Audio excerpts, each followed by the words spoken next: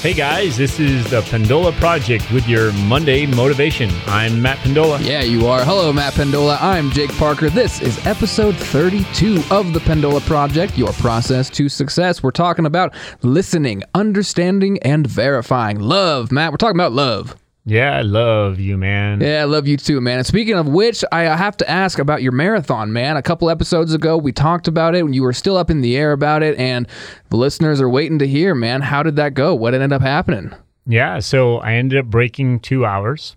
Way to go. Yeah. Absolutely. Because of your new shoes, right? I did it barefoot, actually. Oh, wow. Yep. And that was you on the magazine cover. It was really, really weird, though, because then I realized that I was naked. Okay, so you were dreaming. It was a dream. Yeah. Your own dream. It wasn't my dream. This is Matt's dream. I humored myself. I don't know if anybody's laughing out there, but no, I didn't get to run it because the pass was unpassable, Jake. Yeah, we're talking about the Sierra Nevada mountains, and when there's a lot of weather over those, you really don't want to risk it. If it's even open. Was it closed, literally? Like, could you have gone? I don't know, actually. Yeah. So I didn't even attempt it. I looked at the weather patterns. I knew it was unlikely I was going to be able to go. The people that, well, you've heard Matt Balzer talking on these episodes before, and he obviously was the guy I was going to run with. Right.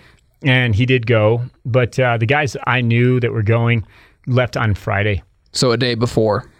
Well, 2 days before, really, for me, because I was actually, just like North Face, I just went up literally hours before the race. Mm-hmm. And I get up early, have to get up early anyways. Mm-hmm. CIM shouldn't have been that far away of a drive. So I was just going to do it that way, leave really early Sunday morning. Then I thought, okay, I'll try to go Saturday. And then I had one of my clients that was doing it. He had a hotel, so I was going to stay with him, but he generously offered to share, but I didn't have a good feeling about it. I knew that it was unlikely I was going to get over that pass. I used to have a job when I was up in Truckee in my last assignment in fire, where I worked for Engine 52, and we would go on assignments, not just on fire, but sometimes to help out with conditions under really bad road conditions.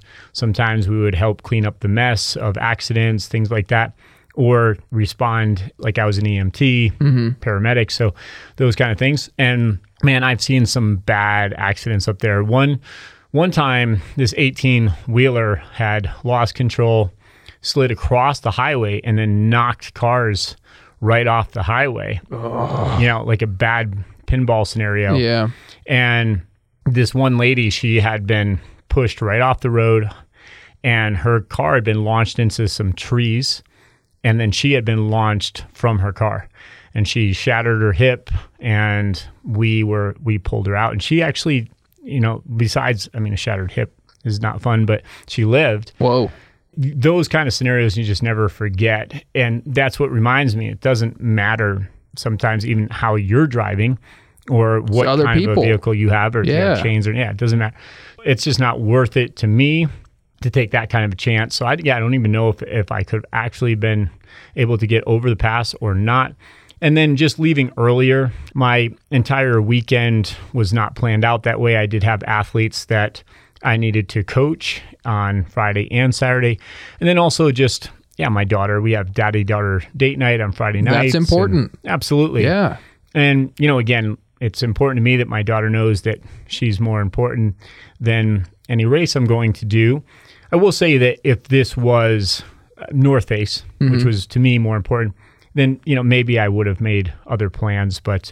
planned for it, though. And I completely get it, because when there's weather like that on the roads, man, I do not mess with it. I take that so seriously, because a few years ago, I slid off the freeway. Luckily, it was in a relatively safe place to do it, but, hit some black ice, nothing I could do, lost control, and all I could do was, barely guide it to, not hit the cement barrier. And so I ended up going off of I-80 over here in Reno and down a little grass ramp, through a chain link fence, up onto some train tracks, got out of the car, pat down my legs, and I'm like, wow, I'm okay.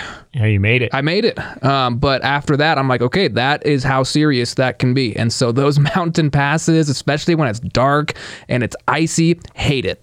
Man, and it happens so quick too. Yeah. Right? One moment you're just listening to the radio and maybe flipping channels trying to find something that comes in a little better, and the next thing you know, you're sliding out of control. Terrifying, and there's nothing you can do about it. So, especially you've got family, you've got obligations, man. My friends know it. You're expendable. I know. I could do it if I wanted to. I still don't want to. I'm not gonna. My family knows it. My friends know it. If there's bad weather, I'm not coming. Right. I don't care if I'm driving or if I'm not driving. I'm not going.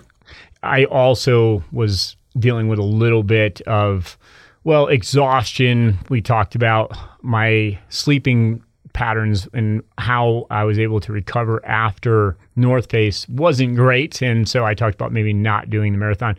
I had been able to recover enough, I feel, where I was willing to give it a shot, and I did get in a good recovery period leading up to the race. I knew I wasn't going to be in the shape I could have been, or in the readiness, I should say, that I could have been maybe a couple weeks sooner. But I felt like, I'm still going to be able to break 3, which was the original goal. But I have to admit, I wasn't 1,000% into it. And for me, I think things worked out as they should. And so I'm not that sad about it. Well, listen, man, I'm proud of you for making what seems like the right decision. And that ties into what we're here to talk about today. We're talking about listening, understanding, and verifying, especially in the context of being a coach or being an athlete. Who are you listening to and who's listening to you?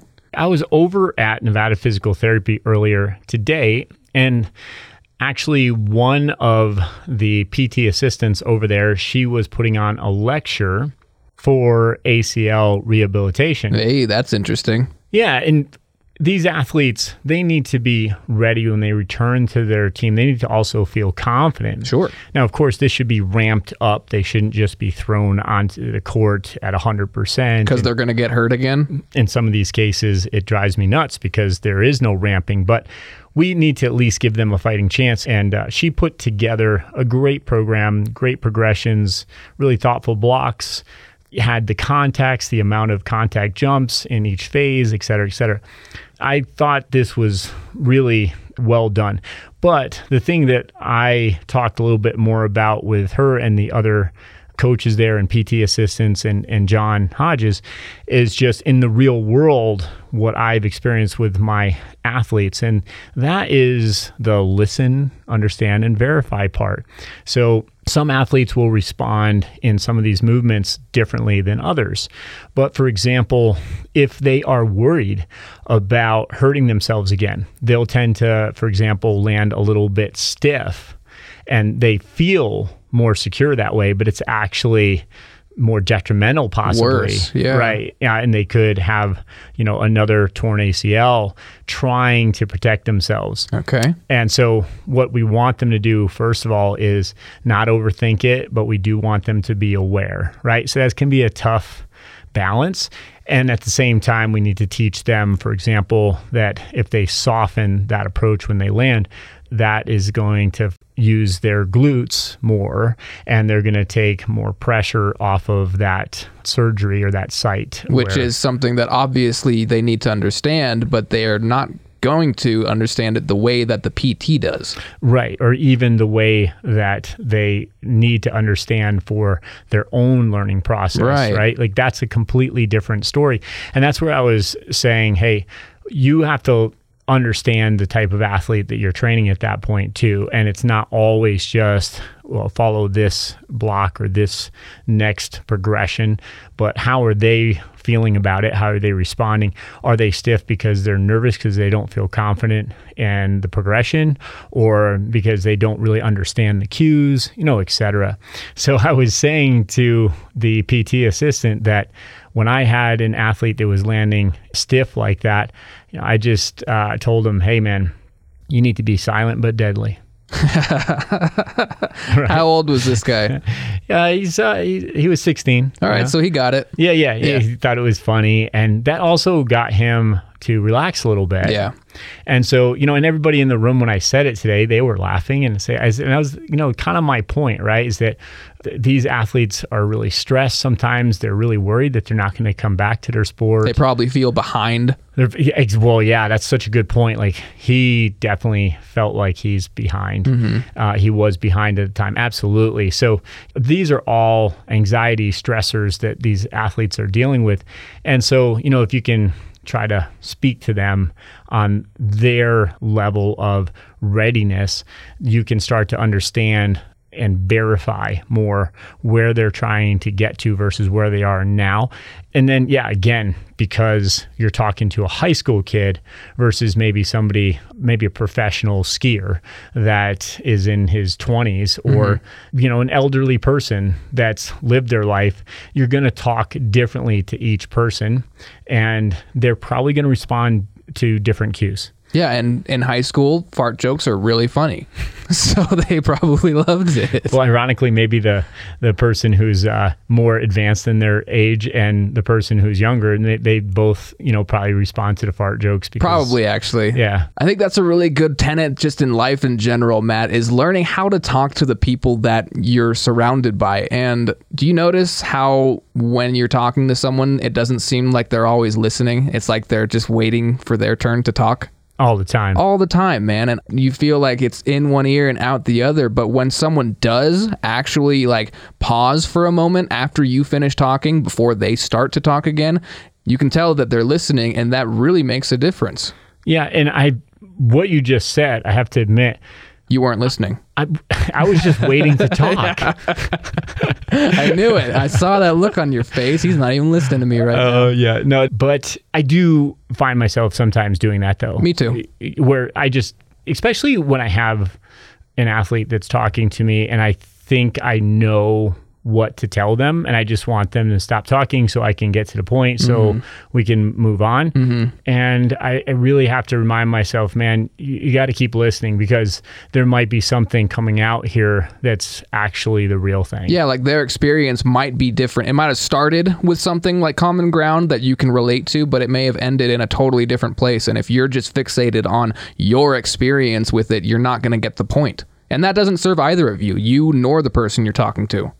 And you never know when it's that time or that communication, it's that moment where you're really creating a special bond between you and that other person, because they're trusting you with something pretty important. So it is important that you're really listening and understanding what they're saying, and of course, verifying. Absolutely, man. And I've got a quick story. I kind of feel bad about it now, but it happened years ago, and it's related to this directly. I was training a group of volleyball players, and one of the girls asked me, "Is macaroni and cheese bad?" That's verbatim her question. And in hindsight, like I said, I do feel a little bad about this, but in hindsight, I remember thinking what a dumb question. Are you kidding? Of course it is. Then, a couple days later, I answered their question, whatever, everybody goes home. A couple days later, she comes back and she explained to me that her home life was really ill-informed, basically. Her parents were telling her things. They were trying to make her, follow a certain diet. And so in comparison to other things that are even worse, macaroni and cheese to them was great, right? And so from her experience, she had been told for years mac and cheese is good for you. And so when she asked me that, and my automatic thought was, that is the dumbest question I've ever heard.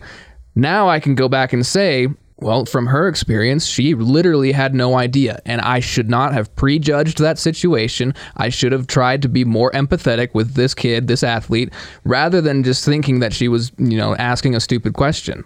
Yeah, I love the example you gave. And some people listening might think, first of all, well, Jake, macaroni and cheese isn't that bad. I don't know how dumb that really is, because first of all, what kind of macaroni and cheese is it? There you go. Yeah, right? There you go. But let's just say it's the bad kind, right? And then really, is that bad, right? Compared to what? Compared to what, yes. Yeah, and of course, I feel that through listening, understanding, verifying, and through working in that process as a coach and as a teacher and now as a parent, I'm starting to be a little bit more empathetic. I'm not as judgmental. I used to be a lot more judgmental and just thinking, if you're not eating super healthy and you're not doing everything you can, you probably don't deserve this optimal health, and you don't do the work, and you don't, those kind of things. And that's not how I think, honestly, anymore. I think that, hey, my daughter has macaroni and cheese, and I encourage her to enjoy her macaroni and cheese. And of course, because of that, it's more in moderation, but I'm not going to understand where somebody's coming from when they say how much macaroni and cheese can be a comfort food if I'm not really listening. And in this case, I might be verifying that an athlete actually needs something like this for that comfort. So quick example, you said macaroni and cheese. Lexi, if you're listening, we were getting ready for Nike Cross Regionals. Okay. And I took one of my athletes in high school there. She was the state champion that year, and she had a great year. She was really at much more optimal position in her running career, and she was at great health. But the morning of her race, she wanted to go to McDonald's, and she wanted to get one of those, Egg McMuffins. That's what I'm thinking. Okay, sure. It was a pre-race ritual for her. Now, right? So is this something that I would tell my athletes that they should have as a pre-race? No, but this was something that she was used to having. So I knew that this was a comfort food for her, that she wanted to have her McMuffin. It would help to settle her down. She would feel more ready and relaxed for her race. And sure enough, I found myself driving her to McDonald's before the race. Now, did you know this beforehand, or did she kind of spring that on you? I think she was kind of nervous to tell me, I right? bet. And I haven't always gotten it right, but at least at this point in my career, I did a better job listening, understanding, verifying. So that is something that I am proud that I did do, and I didn't judge it. And she had a great race. Good. And then, afterwards we just talked a little bit about, are these things that she really needs to do in order to feel ready or feel comfortable. I think eventually she got herself out of that particular ritual. Not that it's that horrible. I mean, well, right. But right before the race is not the time to change that. Right. Exactly. If that's really that important to her, then, work on that when it's not showtime. Exactly. So I think a good way to end this today is asking the listeners, where can you listen, understand, and verify better? And with whom? I know we can get some great stories out of this. I hope that you challenge yourself to really love somebody today. And I know that sounds corny, but let's hear about it, because it will feel amazing when you realize the difference it makes when you really do listen, understand, and verify. Not only are you helping somebody, but it also helps you. And in turn, that person probably starts loving you more too. Yep. And you never know the impact that can have on someone and on yourself. So let us know how it goes as well. We can be reached by email, pendolaproject@gmail.com, and we're on Facebook and Instagram as well. I love it. And remember, every day, not just today, is your chance to listen, understand, and verify. Love you. Get it?